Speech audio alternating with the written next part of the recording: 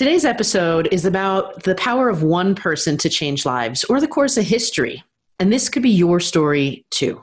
In it, we're going to be interviewing the current reigning Miss Hawaii, Samantha Nayland, and we'll talk about Chadwick Boseman, the declining interest in Black Lives Matter in this country, and about performative allyship versus real change. This was not necessarily the episode we planned to air this week, but it is one we hope you listen to. And when you perhaps tell yourself that you're too tired, we understand, we're with you, or things are too hard, or what's the point anyway? Remember that you have your spheres of power and influence, and it is a choice for you to use them or to hide from them. Don't ever forget it.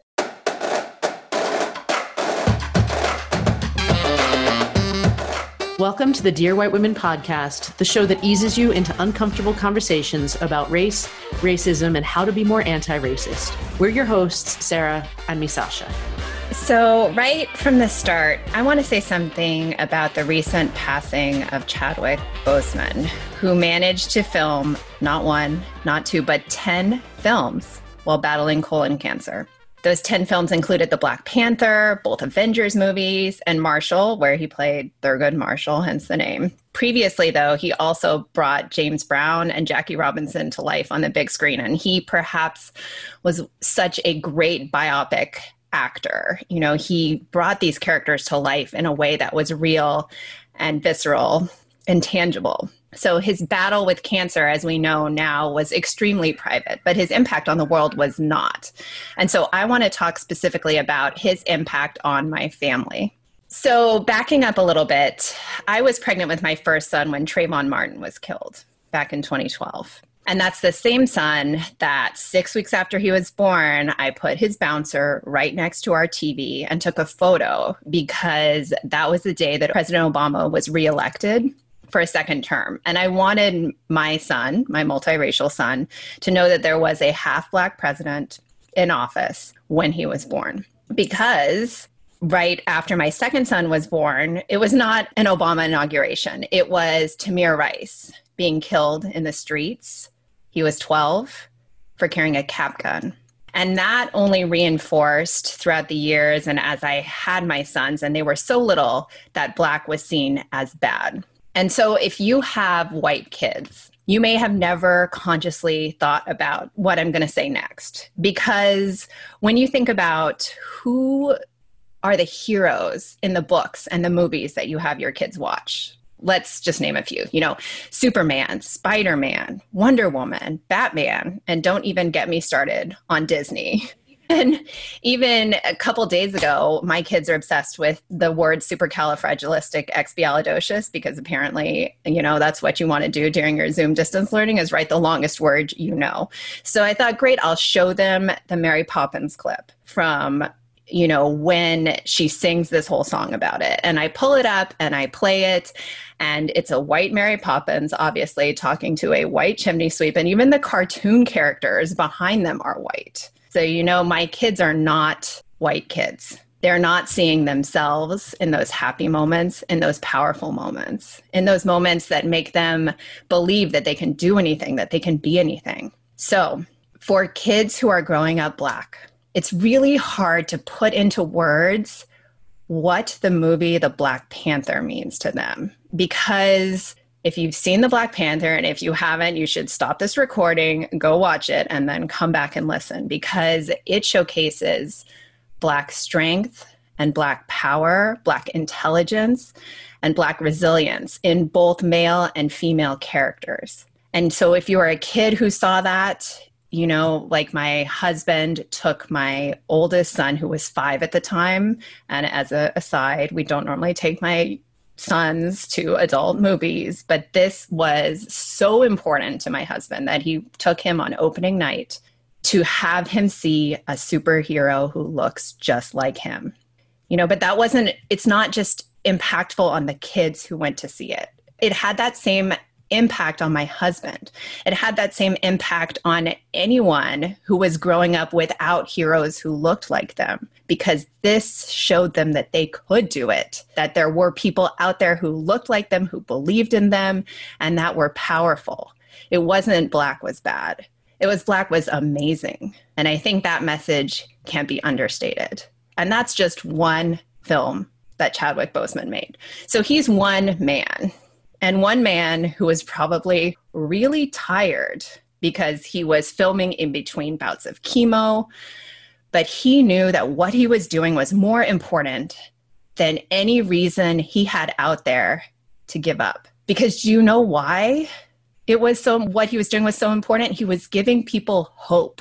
He was giving people, and in particular, Black people, hope back. He gave me hope back as a mother of boys who I still am trying to protect from being killed in the streets, from being shot in the back, from being killed while they are riding their bikes. He gave people hope.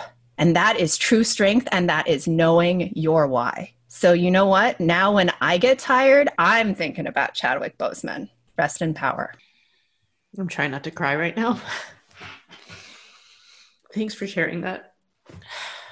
So you'll see though, like Chadwick Boseman stepped into his roles and had this platform, right? Like there are times where change doesn't have to come from a movie star or someone with celebrity, even though we are going to be talking to the reigning Miss Hawaii in a few minutes about her activism, amazingly, after something she heard on our podcast. But it can come from you because, like we've been saying, you have spheres of power, you, dear listener, you, me, Sasha, me, Sarah, and we all have influence in our life that we can use to make change.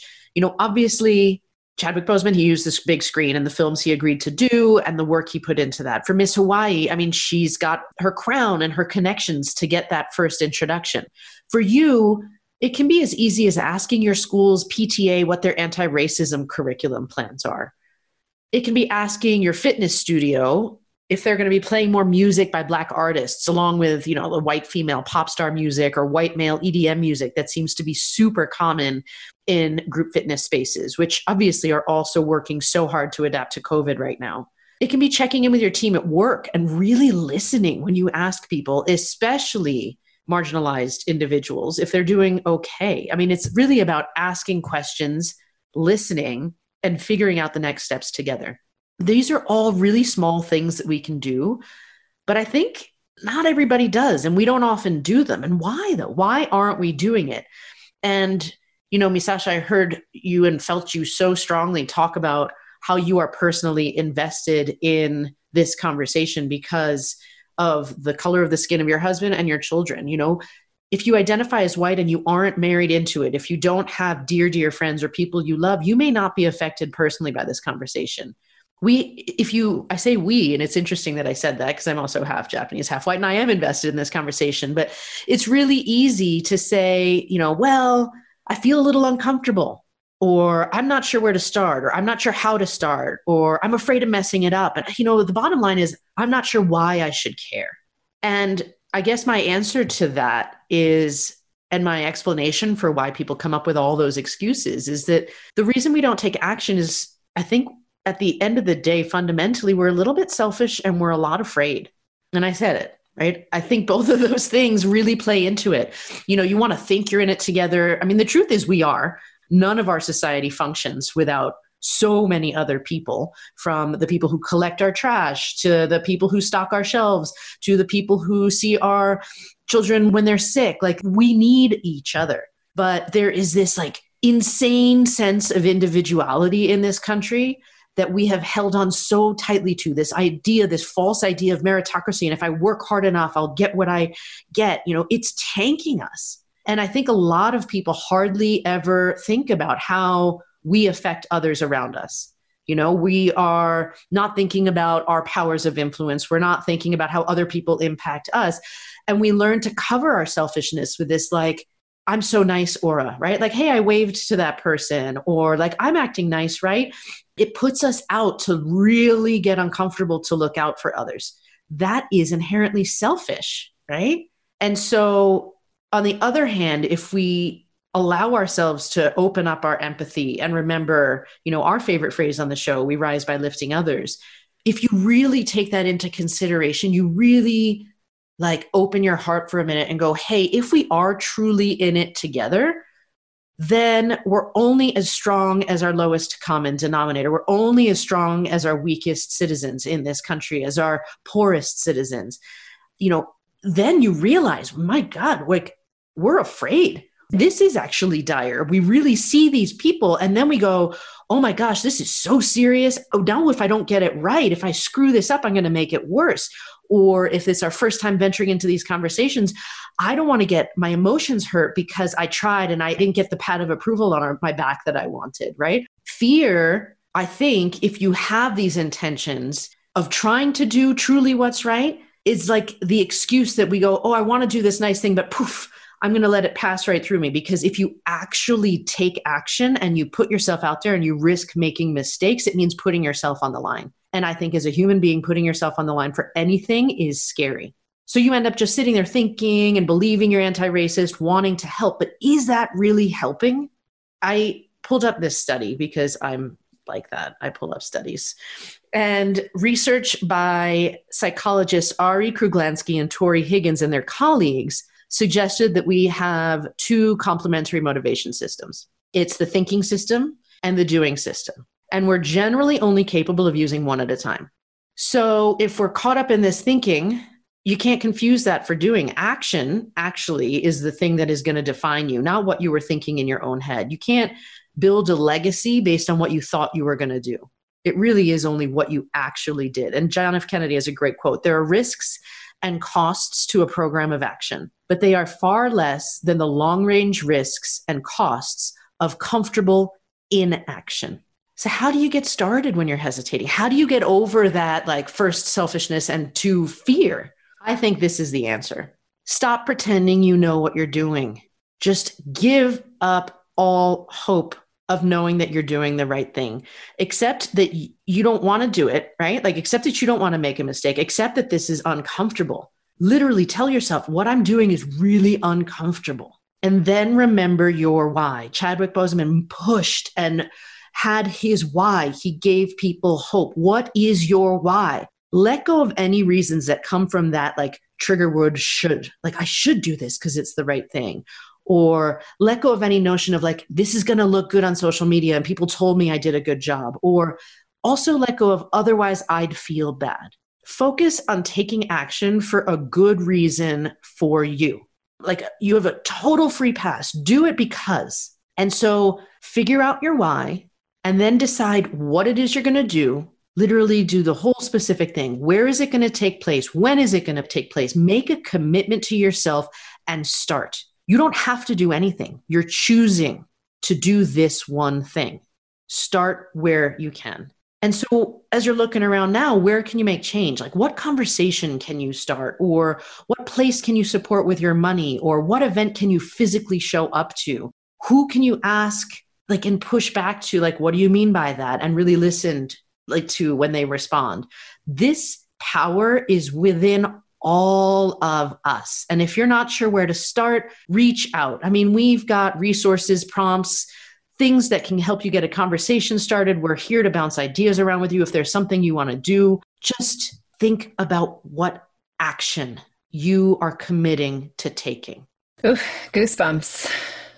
Amen. So we're talking about action, quite obviously. And one great way to take action is by learning something new and seeing how that might impact how your daily life is. It can be small. We've got a great example, though. So for Miss Hawaii, the reigning Miss Hawaii, Samantha Nayland, that came in the form of her trying to learn a little bit more about Juneteenth and educate herself prior to going on a panel to talk about the history behind the day and the importance of it. As you may know from listening to this podcast, or if you're not familiar with what Juneteenth is, go back and listen to that episode that we recorded about it, because there was a lot of focus on Juneteenth this year. So you can imagine that she was beyond surprised when she listened to our podcast episode about Juneteenth, where we mentioned that Hawaii was one of the few states that does not have Juneteenth as a state holiday. She did her own research, and after confirming that that was indeed the case, set about going to change that. Here's her story. Yes, of course. Aloha, everyone. My name is Samantha Nayland, and I am the current Miss Hawaii USA, and also the first Black woman to ever win the title. Did you ever experience racism in pageantry? Yeah, absolutely. So I actually that first pageant, I didn't win. And then the second one I did was Miss Hawaii Teen USA. And I did win that one. So when I won that title in 2013, I was also the first Black woman to win that. And at the time, it was so weird for me because I grew up knowing that I was biracial and really claiming that. And yet I won this title and everybody said, oh, Hawaii crowned the first Black girl. And I was like, oh, how did they know I'm Black? Like, it just didn't even occur to me that people could look at me and know that I was Black just because I have lighter skin. Like, it just did not even compute. It was never a thought that crossed my mind. So that was really kind of my eye-opening experience to how the world really saw me. And I just knew that, I was biracial, but I was always going to be seen as a Black woman. And my experiences were going to be different because of that. What kind of experiences, like, can you point to any stories where you were like, oh, actually, this is happening because I'm seen as Black in this world? Yeah. So when I won the teen title, and it was a huge deal and people wrote some articles, there was, of course, haters that came along with it. And I remember driving, and I was 17 at the time, and I'm driving and listening to the radio, and they were talking about it on the radio. And this woman called in to complain, and how dare they crown that girl? She's not from here. She shouldn't have won. And I was like, are you an adult complaining about a 17-year-old? Don't you have anything better to do? What? I mean, just insane. And I mean, people would say things to my face of like, yes, this is a big deal, but it's okay because you're the teen. Hawaii will never crown a Black Miss Hawaii. I mean, just people say these things and they don't even realize how bad it is. I had this woman, when I competed at Miss Teen USA, this is when I was actually on Twitter, she tagged me and every other Black girl competing at Miss Teen USA and said, these are my least favorite to win. Okay, why is that necessary? Calm down. Get out of here. At least try to hide it. Oh my gosh. I can't even imagine, because especially as a teen, right? How do you handle situations like that? At the time, I honestly did not see it as racism because I just was so in my own bubble. I just really didn't know that much about racism. I mean, I think the Black Lives Matter movement this year has really opened my eyes to my past experiences. And I've been able to look back on my life and go, that was racist, that was racist, that was racist. And in one way, I'm thankful for that because I really did kind of have an innocent childhood. I was definitely discriminated against because of my race, but I didn't know that at the time. I just thought, oh, those girls are mean, or this teacher doesn't like me. I didn't realize, oh, I'm the only Black kid in the class. For the teacher not to like me, there's probably something going on. So yeah, I just kind of like shrugged it off and had no idea. But I also like to think my parents did a really good job of this, of kind of sheltering us for certain things. So people would stare at my family all the time because we're a biracial family. And my mom would literally tell me and my brother that people were staring because we were just so cute. So I grew up thinking I was like the most adorable kid ever. And I mean, it was just this false sense of confidence, but I really would walk around thinking, wow, I must be like the tip top child. You became Miss Hawaii, the first Black Miss Hawaii in 2020. And this has been a very racially charged year. What was the reaction and what has been the reaction that you've seen? I mean, there was a lot of people who said, yeah, this is awesome. And then there was a lot of people who were like, oh, she's not from here. What is this? This is ridiculous. And I mean, yeah, it's just the same people who have their negative opinions. And I think I did a better job this time. Also, I kind of was prepared for it. I knew it was coming and it really sucked. And it was really hard for me going into the competition because there were so many times where I just thought, do I really want to do this? Because I know it's coming. And I was like, I can't not compete for something that I'm dying to compete for just because I know that if I win, like people are going to say mean things to me. That's pretty strong, right? Like that's the kind of character that it takes to make change and to move forward and sort of live your truth. So I think that's really, really cool that you did that. And then speaking of making change, I mean, I really want to share with our audience your insanely cool email. When Misasha and I got that, we were like, oh my God, we're making ripples. Like this can happen.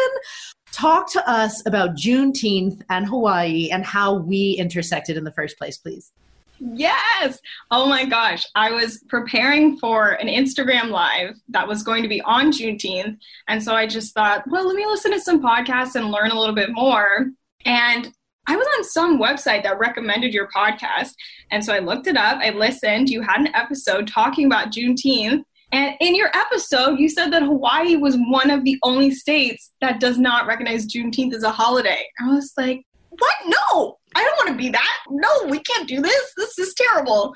And I'm sorry to say I didn't actually finish the episode because I immediately stopped and had to look it up and just started doing all the research. And eventually I was like, yeah, I think it took me about 2 or 3 days because I really just had to think on it. And then I decided, yeah, we need to change this. And so I got to work and I figured out the process and what that looks like, what it's going to take, and really put in the effort. And I wanted to tell you guys immediately, but I was like, let me actually make sure that I can do this first before I just start shouting from the rooftops that I'm doing it. We were seeing these amazing news articles about Maui County and how you've already been making like such huge change just from, you know, that point of listening to the episode. So can you talk a little bit about the steps that you've done so far? Absolutely. So the way that Hawaii's state legislature works, because ultimately it's the state legislature that's going to have to pass this bill and then the governor will sign off on it. Our state legislature meets from January to May. So right now they're not holding hearings, they're not voting on anything. This is a good time to have the bills drafted. And I do have, actually the Senate Majority Leader is going to draft the bill, which will be amazing because he has a lot of influence. So hopefully he can make everybody vote in our favor. But right now the process is really just gathering supporters. So I've been reaching out to everyone possible, local elected officials, businesses, advocacy groups, you guys, and just getting people to sign this letter of support saying, this is something we want, this is something that's important to us. And the Maui County actually, I thought of because Honolulu this past June, on June 18th, passed a resolution to recognize Juneteenth in the city and county of Honolulu. And so when I was reaching out to council members on other islands, I just kind of asked, hey, will you do this? And I think it was so forward and so direct, which they were not expecting from a beauty queen. And they really respected it, and they did. And it was just amazing. It was so amazing to be part of that. And it was really fun to watch these council members go, oh, okay, sure. That's awesome. So right now you're waiting for it to be drafted. You're gathering support, and then hopefully in the session in 2021, when they meet starting in January through May of next year, you're hoping that this comes to, I don't even know what the right term, Misasha, you're a lawyer, like what's with the floor, Yeah, they have agreed to draft the bill. So it will be put in the lineup. It'll be given a hearing date, and then come January or March, whatever the date actually is where they're going to have the hearing, they'll put it to a vote. And then I and other people in the community can show up to testify on behalf of the bill and urge them to support it. So the advocacy letter, getting people to sign on, is just something else to put in the packet and show them this is why you need to vote yes. That's awesome. Well, I know I wrote back to your email saying we are all on for signing on to that. So just let us know what it takes to show you our support. We're there with you. That's awesome. And thank you so much for running with that. That is such a cool idea, and it's important. It speaks to the power sort of one person, right? Who hears something, who is motivated and is really making change. And I know people also think on the flip side, right now we're in quarantine, it's a lot harder to do things. But I think that what you showed us is that there are ways and that you can change your focus and get things done even when the legislator's not meeting, and to drive that support and keep going. How do you think having your platform as Miss Hawaii helps you elevate those causes and, use your spotlight to really shine a light on the work that you're doing and advocate for? Gosh, I think it helps so much. It really helps get those meetings, because definitely there was a few times I had to follow up a few times with local officials, but there's also a lot going on, and there's always a lot going on in their world. So, you do have to give them the space, but just coming in with that title or picking up the phone to call a senator's office and saying, hi, I'm Miss Hawaii, they immediately pay more attention. And So I think when you do have a platform like this, are in a position to get that attention and get in that door quicker, you have to have something to say. And you have to be ready to say it, because the title will get you in the door, but you have to, keep yourself in the room. That's really true. I love that too, because I think it's a great reminder too, that even past that introduction or getting past that first hurdle, like what are you saying then? And how do you relay that message? Mm-hmm. But yet I also think, I think I had two thoughts when you were saying that, both of you, but like one of them was, it wasn't like this linear path of I need to get this title in order to be able to advocate. You did what you loved, you followed your heart and you went with something, and then you've made it what you want it to be. So I think any of us who have this vision of doing good, yes, a title is important, or like something you have created or pursued from your own integrity can get you places that you may not necessarily expect them to. So I think that was one message I just took. And the other thing is, like, it's so important to realize too, we all have our own spheres of influence. And so I don't want anyone to give up and be like, I'm not a Miss anything. I don't have this title. I feel like we all have something in our lives that lets us influence our surroundings. So I want to just make sure people remember that too, because it could be even just a dinner table conversation, but you could really make a huge difference. Yeah. Oh, yeah. That's one thing my pageant coach actually had told me when I was preparing for Miss Hawaii. I knew I wanted to kind of create that program to help teens with communication. And I originally was thinking, this is what I'm going to do if and when I win. And my coach said, why don't you just do that now? And I had it in my head that I wouldn't be able to launch something that big or get it off the ground if I didn't have this title, if I wasn't important enough to make it happen. But that's something I always encourage people, because everybody will always say, I'm going to do this when I have this much money, or just as soon as I lose 10 more pounds, or my hair needs to be this length. There will always be something. You will never totally be ready. You just have to go for it and really do it. And you just feel so much better once you do, and you really just take that first step. And you also realize that it totally is within your grasp and within your reach to kind of make change and make a difference. That's awesome. Yeah, I think that's so important, because it's really the inertia that sometimes, or the fear or not knowing what to say even, that keeps us from that first step. And just remembering it can be very small, it can be very local, it can be, like Sarah was saying, a dinner table, start just talking, and that you never know what that leads to. Absolutely. So, a couple of caveats to the discussion that we've been having, though. So, if you remember back in June, in the immediate wake of George Floyd's murder, there was a huge uptick in white interest around questions of race, around questions of racism, systemic racism, the Black Lives Matter movement in particular, and wanting to learn everything that was suddenly out there in the open. Those were those quiet parts that are suddenly in the spotlight for a lot of people who never had to live that on a daily basis. But currently, as we record this in early September of 2020, it looks like white interest in the Black Lives Matter movement and anti-Black racism in general is trending down. And we really, I don't think I can say that enough, really do not want to sit back here with a "we told you so" on this one. So listen up. We've got a couple of data points here, which is why we made that initial statement about white interest trending downward. First of all, there's an organization called the Democracy Fund, and combined with UCLA Nationscape, they have weekly tracking surveys. 538, which is a media publication, did a whole study about this, and they found that unfavorable views of the police are trending back down towards their pre-protest levels among white Americans and have dipped among Black Americans. So this study was done in mid-August, so just a couple of weeks before we are recording this episode.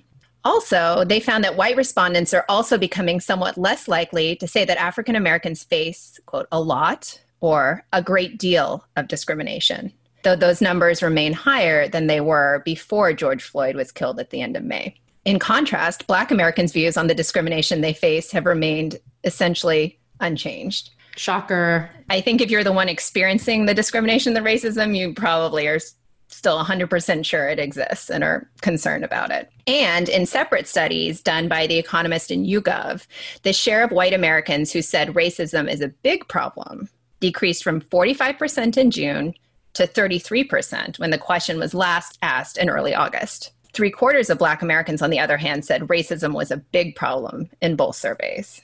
I mean, this is sort of obvious, but just to summarize that, why are white American views on racism and the police returning to their baseline, but Black Americans' views remaining steady? Well, like you said, stakes were always higher for Black Americans, and they are facing this continuously, even through all of these conversations. Ever since George Floyd was murdered, before and after, it's been happening. But for white people, as media attention turns away from the protests, it's just perhaps a lot easier for white people to forget about this issue. Yeah, so let's use another data point. Let's talk TV coverage. In those same studies, they analyzed closed captioning data of cable news broadcasts from the TV News archive. And in doing so, they found a huge spike in the number of clips that mentioned racism or Black Lives Matter as the protests really raged during those first 2 weeks of June. But the amount of attention cable news paid to racism in the Black Lives Matter movement has dropped as we moved farther away from peak protest activity. It should be noted, much like the studies that we just talked about, coverage of these two issues is still higher than it was prior to George Floyd's death, however. But even though that coverage is slightly higher, it still suggests that it's possible that some of those historic gains that we've seen in how white Americans are really invested in the Black Lives Matter movement might not last. So, and if you're listening to this and you're like, wow, that's surprising, we're not so sure that that drop is surprising because we've seen it before in how public opinion changes on things that move out of the news cycle. Let's take school shootings, for example. Because media attention on even the most high-profile mass shootings tends to be fleeting. And directly correlated, no surprise, is those shootings' effect on public opinion. I mean, even Sandy Hook, right? Right. Sandy Hook. You kill a classroom full of kindergartners, and it is still... we still don't have that focus and public opinion on that. So, and now white Americans' opinions of the Black Lives Matter movement may be following the same trajectory. That's driving a decline in overall public support because even though Black Americans continue to back the movement at very high rates. And if you're questioning that, you should also think about how systemic racism and who controls, media sources and how is news out there and put out there, and think about how the news cycle works. So decline in public opinion is consistent with a long line of political science research that tells us the effects of the events on public opinion tend to last only for as long as they are at the forefront of the country's, or in this case, one group's collective consciousness. So that also means that without prolonged activism and sustained media attention, the impact of this year's protests on white public opinion could evaporate entirely. I mean, to me, I'm just like, does anybody know anybody at the top of the news media stuff? Like, can we really make sure that people who are making television, that are potential influence in this realm, are aware of this?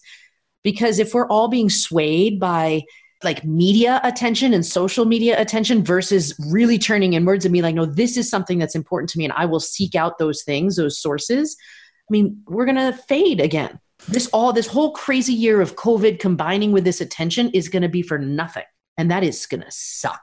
And I think it's important to really, like you were just saying, to cut through the noise, right? Because there's a lot out there, too, that are detracting us from this core issue of our humanity, right? Like notably, we've got a big election coming in November. So people are, talking a lot about politics, about our president, and he's in a very public fight with anyone who dares to suggest that he might be wrong. Yet at the same time, all of those news items out there are great, but they're still masking and hiding at times issues that Black Americans cannot look away from. So if you're listening and you are a white American in particular, but even if you're someone who has been sort of swept away by, whatever's on the news cycle at the moment, or conversely just saying like, I don't know, I don't want to listen to anything right now, please don't look away. Make sure, like Sarah, you were saying, that this struggle stays in the news, stays in your community, stays in your spheres of power.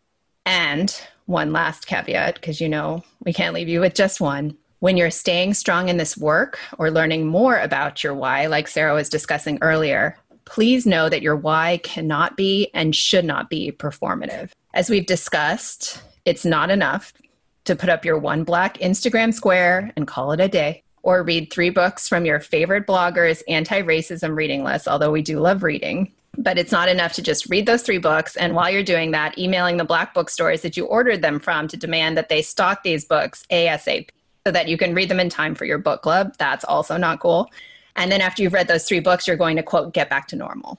That is a privilege to even be able to say that. And if you're not sure why that is a privilege, sit there and think for a second about that, about the choice that you are making to look away and who doesn't have that choice. And Sarah, you and I have been talking a lot, not on this podcast necessarily, but even in our personal conversations about performative allyship, because that's come across our radar increasingly frequently recently. So what do you think about that? How do you see that? And how does that make you feel? It's interesting that you ask that. I mean, I guess first let's define what it is, what we're talking about, right? Performative allyship is when someone from like a non-marginalized group says that they are supporting and in solidarity with a marginalized group, but they do it in a way that's either not helpful or that actively harms that group. And it usually means that this, quote, ally, I did air quotes there, like is getting some sort of reward. On social media, it's like the virtual pat on the back for being a good person or being on the right side. And I think it's a really tricky thing to figure out what it means because, you know, I think it's damaging for sure, but in a lot of different ways, right? Because I guess some examples of what performative allyship might be are people being like, this is outrageous. You know, like they post stuff on social media and like, wow, did you know that this stuff is actually happening, quote, out there, right? It's just lip service. It doesn't change anything. And that kind of reminds me of people being like, well, but I have a Black friend. Right. Also not helpful.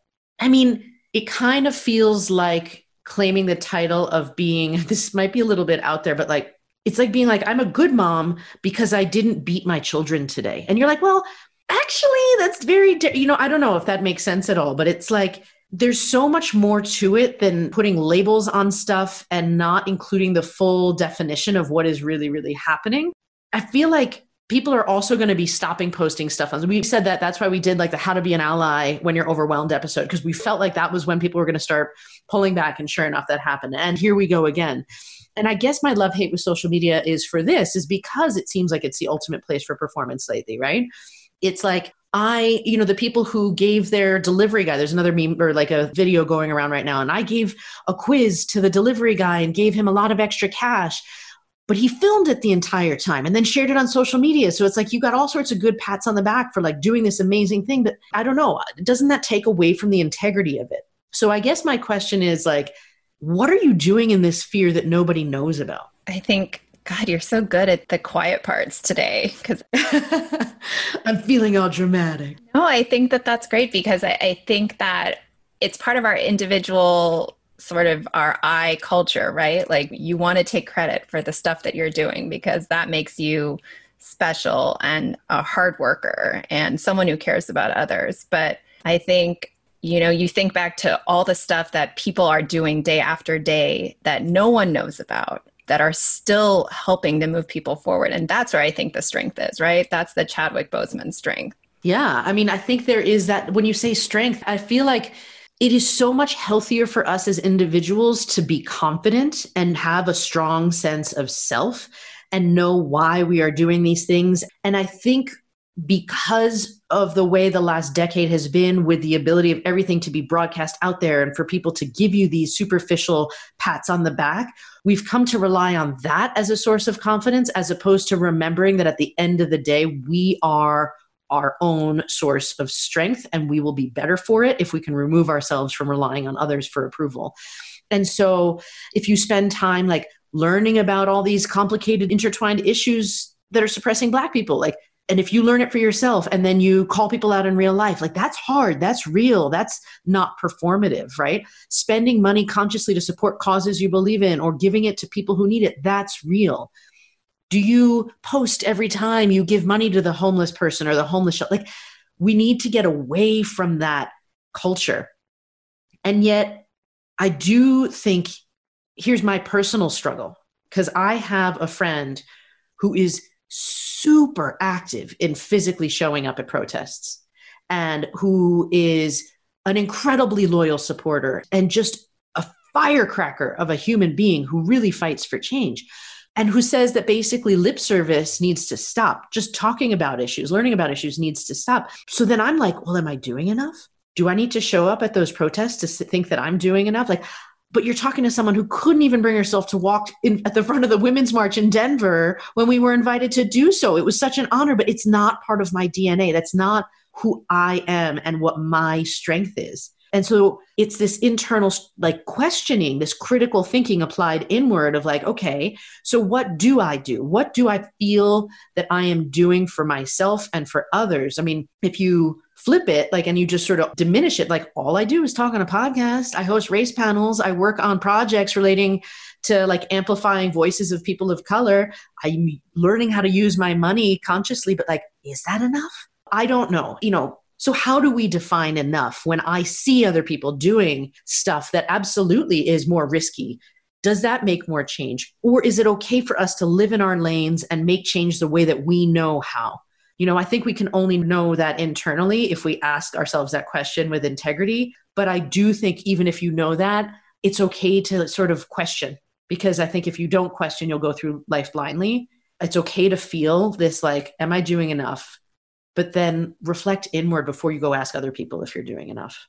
I love that, because I think that it brings the intentionality needed, right? To do the hard work, to have the strength, because I think it's so important to reiterate too, what enough is will look different for everyone. And I think back to that sort of Twitter thread that went viral at the end of May, where it was talking about, if your thing is protest, you go do that. If your thing is writing letters, if your thing is, being vocal in your community, do those things and do what you can in the spaces that you can do that.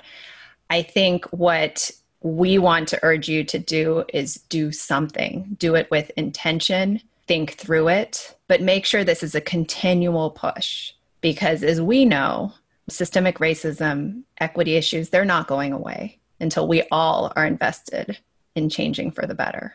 We're in it together. Let's keep going. If you love what you're hearing, subscribe to the Dear White Women podcast so you don't miss any of our anti-racist, identity-affirming episodes released every Wednesday. Shows that seek to show that we as humans rise by lifting others. Support our Patreon, which allows us to keep making work that highlights different narratives that help us broaden our horizons, including a new monthly virtual community centered around book studies. Want to follow us on social media? We're at Instagram and Facebook at Dear White Women Podcast, and we're on Twitter at DWW Podcast. And of course, we'll be sending out vital info and opinions via email, which you can sign up for on our website, www.dearwhitewomen.com. Thanks for being part of the conversation.